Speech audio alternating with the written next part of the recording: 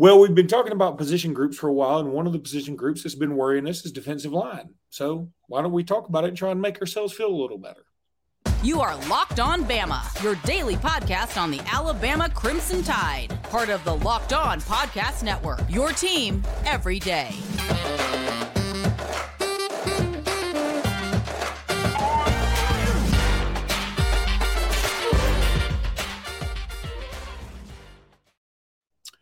Hey, everybody. Welcome back into Locked On Bama. Luke Robinson, that's me, and Jimmy Stein, that's him. Jimmy, we're going to talk a little bit about the defensive line rotation today because there's a great article on Bama Online about just that. It talks about, who they think the starters will be. It talks about it separates them into tiers, like not necessarily about the starters, but who will get X amount of snaps. So tier 1 is 40% snap share or more. So the author of this is Clint Lamb, who does a fantastic job.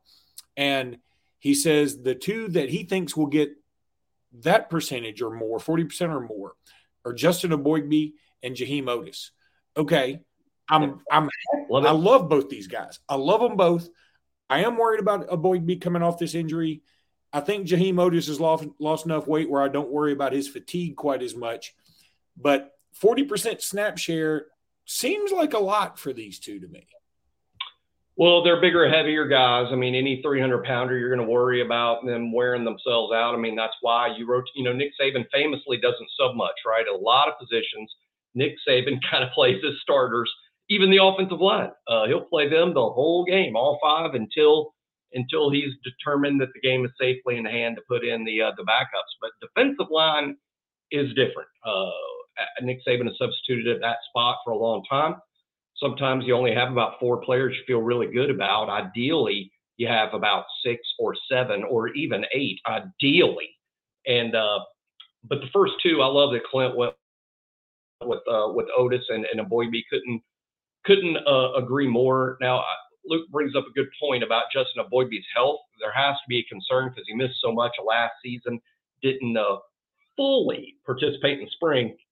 And by that, I mean held out of some things.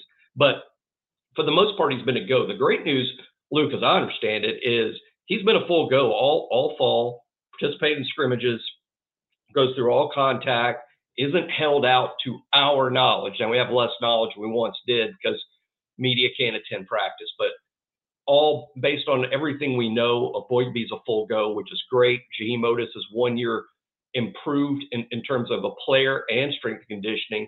I think those two are going to be set to go, and over 40% of snaps sounds right to me for those two. I agree beyond those two, it will be a little less because I think almost everyone else is going to play situationally to an extent. But Oatis and Eboigbe won't leave the playing field often, and I'm really excited about both. I think both are NFL players. Eboigbe's probably not going to get drafted very high, though, because there'll be a lot of concerns, even at the NFL, about the seriousness of his injury he suffered a year ago. That may cost him a couple of rounds or even more. He could be what's called red flagged by the league, which means some teams are like, hey, we like this guy and he's a good player, but he's undraftable. We're not going to waste a draft pick on a guy that may not be able to pass our physicals. Now, I'm not saying that his health is that bad. To my knowledge, his health is 100% fine. I'm just saying, hey, he's got an injury history. And look what happened with DJ Dale. I'm 100% convinced, Luke, DJ Dale didn't get drafted because of his history of knee surgeries. And he was 100% to the point that he played in all the games he could a year ago. He didn't have to miss games because of his knees. But the NFL took one look at how many knee surgeries he had, and both knees had been hurt. And the NFL's like, we're not going to use a draft pick on this guy. We'll happily bring him in as an undrafted free agent. And the Bills did, and apparently he's doing fine. But I think Eboigbe could face that. But I guess that's a topic for postseason. For right now, this topic, Eboigbe and Oatis headline the DL group. Agree 100%. They're both good players. Okay, then he goes to tier 2, which is between 30 and 40% snap share. Here's what's concerning to me. Gotcha.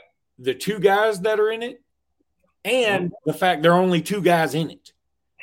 I would love to see more people believed to be viable for this option. The two that he has in it are Tim Smith and Tim Keenan.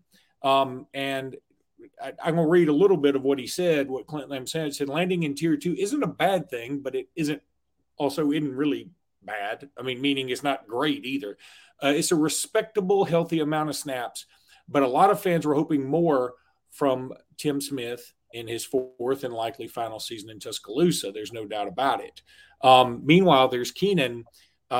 He played at 335 pounds as a freshman, 343 last year, and now is listed at 315. That's a pretty big – that's not a 100-pound weight loss journey, as Clint Lamb says, like it was for Otis. But losing 28 pounds is a big deal. But here's the thing. Tim Keenan is a tier 2 guy here, and I'm not trying to downplay Tim Keenan. I wanted to sign him. I loved him. I love signing kids like him. But I hadn't seen anything that makes me think, I guess from my perspective, I'm looking at like, I'd probably take my chances with a Monkel Goodwine or a James Smith or somebody like that, a Jordan Renaud, who we'll get to here in just a minute. I just found that that disturbs me a little bit. So that's 4 guys taking up a lot of snaps, and we need more depth in that.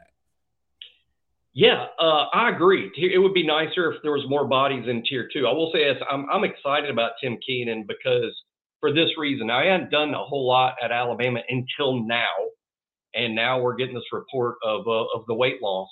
There is no way those two things are not tied together.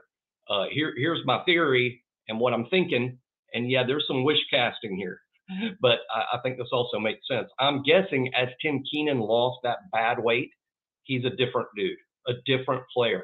There's quickness now. There's some athleticism there. Tim Keenan also a year removed. Let's remember, he had a bad knee injury his senior year of high school. I think we're just now seeing a healthy and in shape Tim Keenan. And these real heavy dudes, the big jumbo guys, let's say you tear your ACL and you can't play full speed for 9 or 10 months. How big do you get, right? So I think with Keenan, it's being healthy and now healthy enough to where he can perform to the extent that weight falls off. And I think we have all new Tim Keenan. Tim Smith, different situation.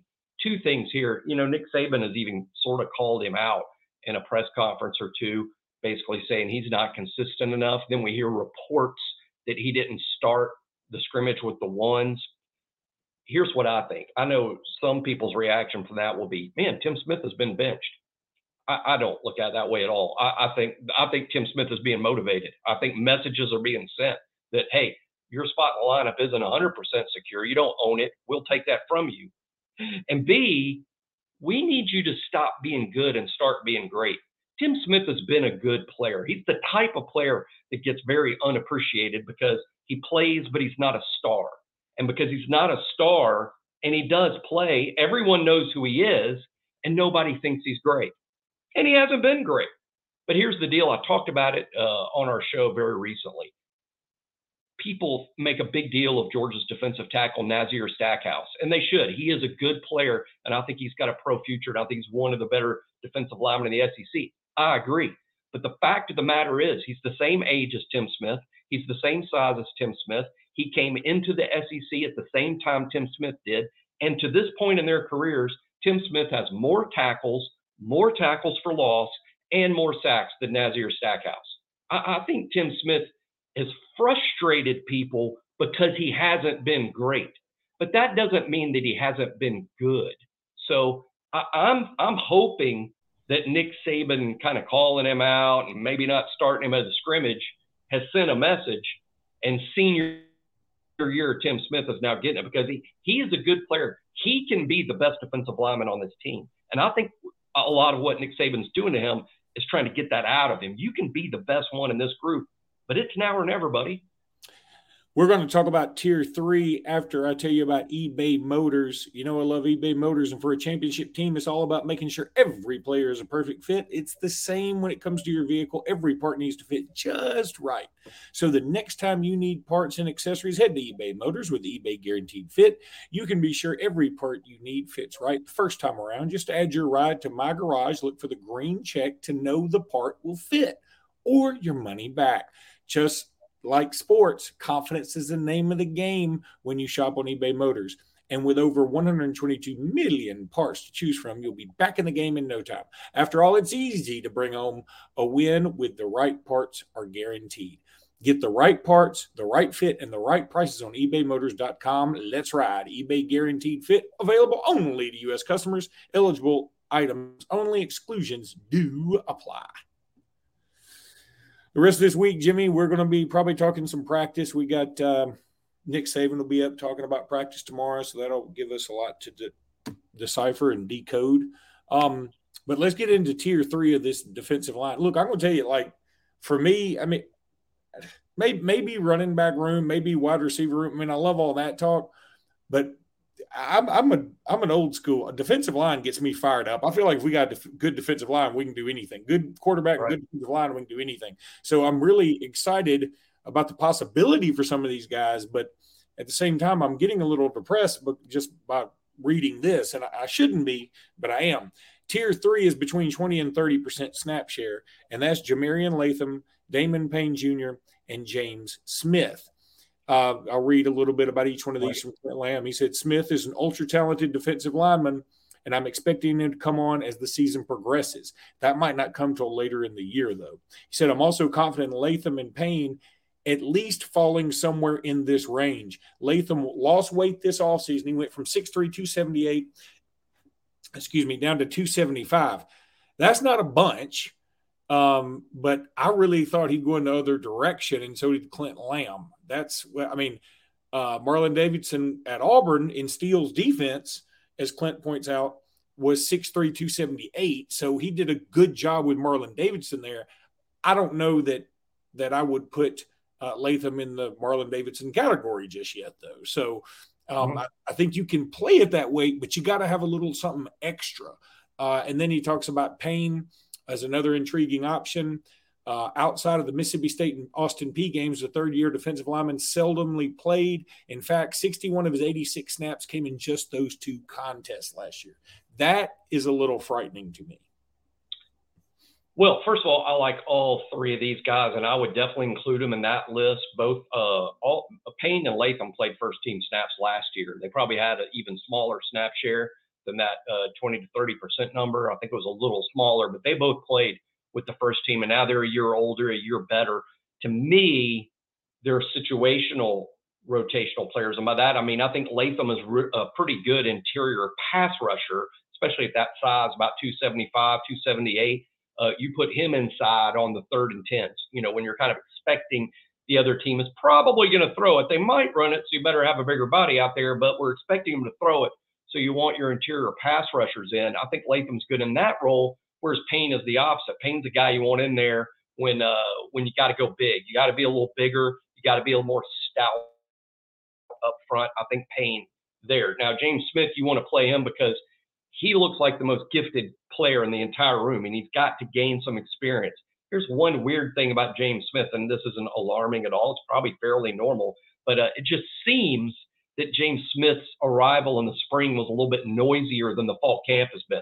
So maybe he's getting a little overwhelmed now that it's getting to be about no more dress rehearsal. It's just about time for the Broadway lights to come on, and it's just about time for the show. And maybe that's it. But I just get the sense that it's been not quite as impactful for James Smith this fall. But I 100% expect him to play with the first team at least some snaps. One slight disagreement I have with Clint, that hardly ever happens. We often share the same brain on everything, but one slight disagreement I would have included based on conversations with sources in terms of who's done well. I would have included Monkel Goodwine in that group because I think Goodwine, we're going to see him as much as we see Payne and Latham and Smith. And in terms of a guy having a good fall camp that's sort of making a move, I think is Goodwine, and that's a great news because let me tell you, athletically, he's probably as good as anybody in the room. I mean, in terms of like who in that defensive line room is an athlete, I would almost start with Monkel. So this is good news that the light may be coming on. It's, hey, I know it's a defensive line and not offensive line, but the development is similar. It takes a hot minute. You can't just go to high school and then the next year play at the line of scrimmage in the SEC with men that have been in strength and conditioning programs for 2, 3, and 4 years. It takes a minute, and it looks like Goodwine might be rounding a corner. And then, of course, the three that he says they're next up on the list, Monkel Goodwine, Anquan Barnes, and Jordan Renaud. Jordan Renaud is a guy that's come in, and he's making some waves, I'm told, that he's looking pretty doggone good. Anquan Barnes is a guy that, again, I was dying to sign him, from the Montgomery area, in-state kid, big, strong, thought he'd made a move by now, but it just hadn't happened. I'm hoping he does now. Another situational guy to me, Barnes, like Payne, like Keenan. When you need to be big, Barnes is your guy. Excuse, he's got the biggest chest. He looks like a Coke machine. I mean, this guy is just huge. Now, Jordan Renaud is interesting. I understand of true freshman, he's been just behind James Smith in terms of making an early, gaining attention and playing well. Here's what's kind of weird. One source, watch a scrimmage said he played with the ones. Another source said he didn't. So I don't know. I don't know. I'm sure he was out there. But Renaud has a very, very bright future. He was a guy that probably needed to gain some size before he played. So I'm not 100% sure we see Renaud in more than 4 games this fall. It might be a red shirt for him because he's showing up, in the 270 range. And he's a guy they think is going to play it in the 290s for sure. All right, Jimmy, let's go ahead and take another break. And when we come back, we're going to talk about the coaches All-SEC team and then just a little recruiting. And we're back. So coaches All-SEC team is out. First team in terms of Bammers, I'm scrolling back up here. J.C. Latham, of course, makes it. That's the only offensive first teamer. And that I can see that. Linebacker, Dallas Turner's on there. Kool-Aid McKinstry's on there. And the kicker is Will Reichert, and the return man, return specialist, I guess, is Kool-Aid. So really only 4 total first teamers, which is a little low for the Saban era. Lower than most years, but it's a good number. It is a great number, but it's low for Saban years. Georgia, meanwhile, has 1, 2, 3, 4, 5, 6, 7, 8, 9. 9 on the first team. It does sound like old school Alabama and roles have flipped a little bit. I mean, let's be honest. I mean, they've won 2 national championships in a row, and they recruit side by side with us. Those saying that they recruit better than us is that those are people only paying attention to today's headline. We signed a better group than Georgia did in the last cycle. So, but we do recruit what I would call side by side. I mean, that we don't recruit any better, any worse than they do. They're good. We could have had a couple more first team guys in my mind. Luke, I think Tyler Booker to me is a first team All-SEC guy. And that's just one. I think we have a couple others I'm confident are going to play like All-SEC players like Seth McLaughlin, like Deontay Lawson, Caleb Down. Who? Jaheim Otis. Oh, yeah, absolutely. Best defensive lineman on our team, in my opinion. So we have a few that can play like it, but I don't think Alabama fans should feel shortchanged by those 4. Deserve it, certainly. And again, I think Booker's got the best case to be the 5th guy myself. On the second team, they do have Jason McClellan. They do have Jermaine Burton. I'm going to go out on a limb and say Jermaine Burton will not be Alabama's best receiver this year. So I don't know if that's much of a limb. Some people may totally agree and think that's stupid. But I've seen him now on 2 All-SEC teams on the second team, I think. And I don't think he'll end up being Alabama's best receiver. Tyler Booker makes it. Jaheim Otis and Justin Aboigbe both make it, and Malachi Moore makes it on the second team. As just a side note for me, Chris Abrams-Drain from down there at Spanish Fort makes it for Missouri an Alabama kid doing good. So I'm happy for him. Nealon Hibbett makes it as the long snapper. Boy, how would you like to be the guy that has to judge the third team long snapper? Because we're getting to the third team now. And here's something that's interesting to me. Will Rogers, who may set a ton of SEC records, he's the third team quarterback. The first two are Jaden Daniels and KJ Jefferson. I get it. I totally get it. But I'm just saying I find that a little interesting. Then kudos to whoever watched film of the long snappers and coming up with that list. Exactly. Then Tim Smith is third team, as well as Ja'Cory Brooks. And let's see, Chris Braswell makes it as well.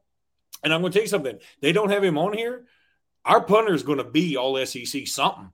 I mean, if he keeps punting like he did the other day. So, I feel like he will be okay. So, Jimmy, I mean, nothing really these preseason all SEC lists are, I mean, why we do 3 teams of preseason all SEC boggles my mind. I mean, that is just beyond. We don't need that much. That is sort of the, getting a participation trophy. It sort of turns me off of the whole thing, to be honest. I get upset about it. I'm not going to watch football anymore. If you got a third team on there, I don't even want to read your first team. I mean, third team, preseason. And, I mean, it's all to generate interest. And I like the fact that the kids get attention, the kids that are on it, or, what does Nick calls it, self-gratification. That's fine. I'm just saying, to me, it's like here's what sets me off, Luke. Things like the Butkus Award watch list. Yeah. There'll be 100 names on it, which is great. And I guess everybody that has a kid gets to, put out a press release. Hey, we made the Butkus watch list. But there's 100 kids on it. And you don't have to be on it to win the award. Yeah, that's stupid. That's the part that hey, if you're naming 5, if you're saying the Butkus winner will come from this list, then I'm going to read that list. I don't care if there's 100 names on it. But when you can still eligible to win it and you're not on the list, then what the heck is the list for? To me, it's just like, I don't know, Hallmark cards for made up holidays. Yeah, it's sort of like, we're going to watch these. Now, if somebody wants to come tell us about somebody else, okay, we'll listen, but we're going to watch these. And I mean, you're right. It is a little disingenuous.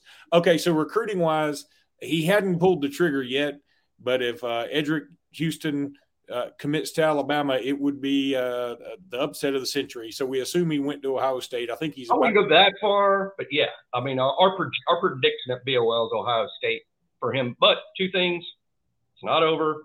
He may still visit Tuscaloosa this fall. He's got a lot of teammates in Tuscaloosa, so this is one that's still bears. Well, watching. He just now committed to Ohio State. Just now. So we weren't wrong again. There I am, being right all the time. Pretty good batting average. But how about Daniel Hill? I'm sure. Why don't you tell the audience about the Daniel Hill situation? Daniel Hill has postponed his commitment, which we have decided is a good thing because it sounded like it was trending to South Kakalaki, and it's really down to Alabama and South Kakalaki. So, and look, and for anybody going, why is that a decision? What's the big deal? South Carolina is recruiting very, very well. And here's the other thing. They can sell playing time. That's not exactly what we sell. We sell a bunch of other stuff, but we don't sell that. They're recruiting so well, it really shouldn't be a shock. I mean, I agree. 2 seasons ago, 2 cycles ago, 5 years ago, you'd go South Carolina's going to beat Alabama for a player. But this cycle, and again, I'm not dissing Alabama. I'm not giving a nod to South Carolina. They signed the top edge pass rusher in the whole country is committed to them in this cycle. And they got Nicholas Harbor, who was a 5-star plus in the last cycle. They're recruiting really well. But Daniel Hill, I like Daniel Hill a lot. He's a unique back because he's so big. Not the fastest guy in the world. He's not a 4.4 guy. If he was, he'd be the number 1 prospect in the country at his size. But what he would represent to Alabama, Luke, is a change of pace. I mean, he's just different than the other backs, and it's like a basketball team. You have to have everybody bringing something a little different to the table. You don't want 5 guys who are all exactly alike unless you got 5, Adrian Petersons. But what you want is, this guy's a good pass catcher. This guy's your home run hitter. This guy's your move the chains guy. He's a move the chains guy. He's a 3rd and 1 guy. But the thing that's amazing about him, Luke, and because this is crazy, even at his size, and even though he's an old-fashioned fullback, he has outstanding hands. When Meridian's high school 7-on-7 team would travel to South playing 7-on-7 football, Daniel Hill plays wide receiver because he catches the ball that well. That's freakish for a kid at his size. He will be a 230-pound running back in the SEC. And, just FYI, maybe we said, hey, we play South Carolina in Tuscaloosa in 2024, so you can either play with us or play against us. One of the two. Maybe that's here's a comp for him, by the way. A lot of people want to say, and I mean as a compliment, I think a good comp for Daniel Hill is Jalston Fowler. I'm sure a lot of it. I'd love another Nudie. I know people will remember him. Yeah, but Jimmy, he was a fullback, and he was the last fullback we ever had. We didn't play with a fullback. I would say, no. We would play with a Jalston Fowler all over again because we would use him differently. We would use him sometimes as a fullback, sometimes. But I think in today's football, Jalston Fowler would be a running back and that he would get the ball situationally quite a bit. And I think situationally, Daniel Hill would be a player immediately for Alabama. And I think by his sophomore, junior year 2, year 3, maybe later, he could become an every down back because he catches the ball. So he's a threat outside as well as as good as he is on the inside run. All right, buddy, that's going to do it for today. We'll be back tomorrow with more, hopefully some practice reports. And until then, roll tide, everybody. Roll tide.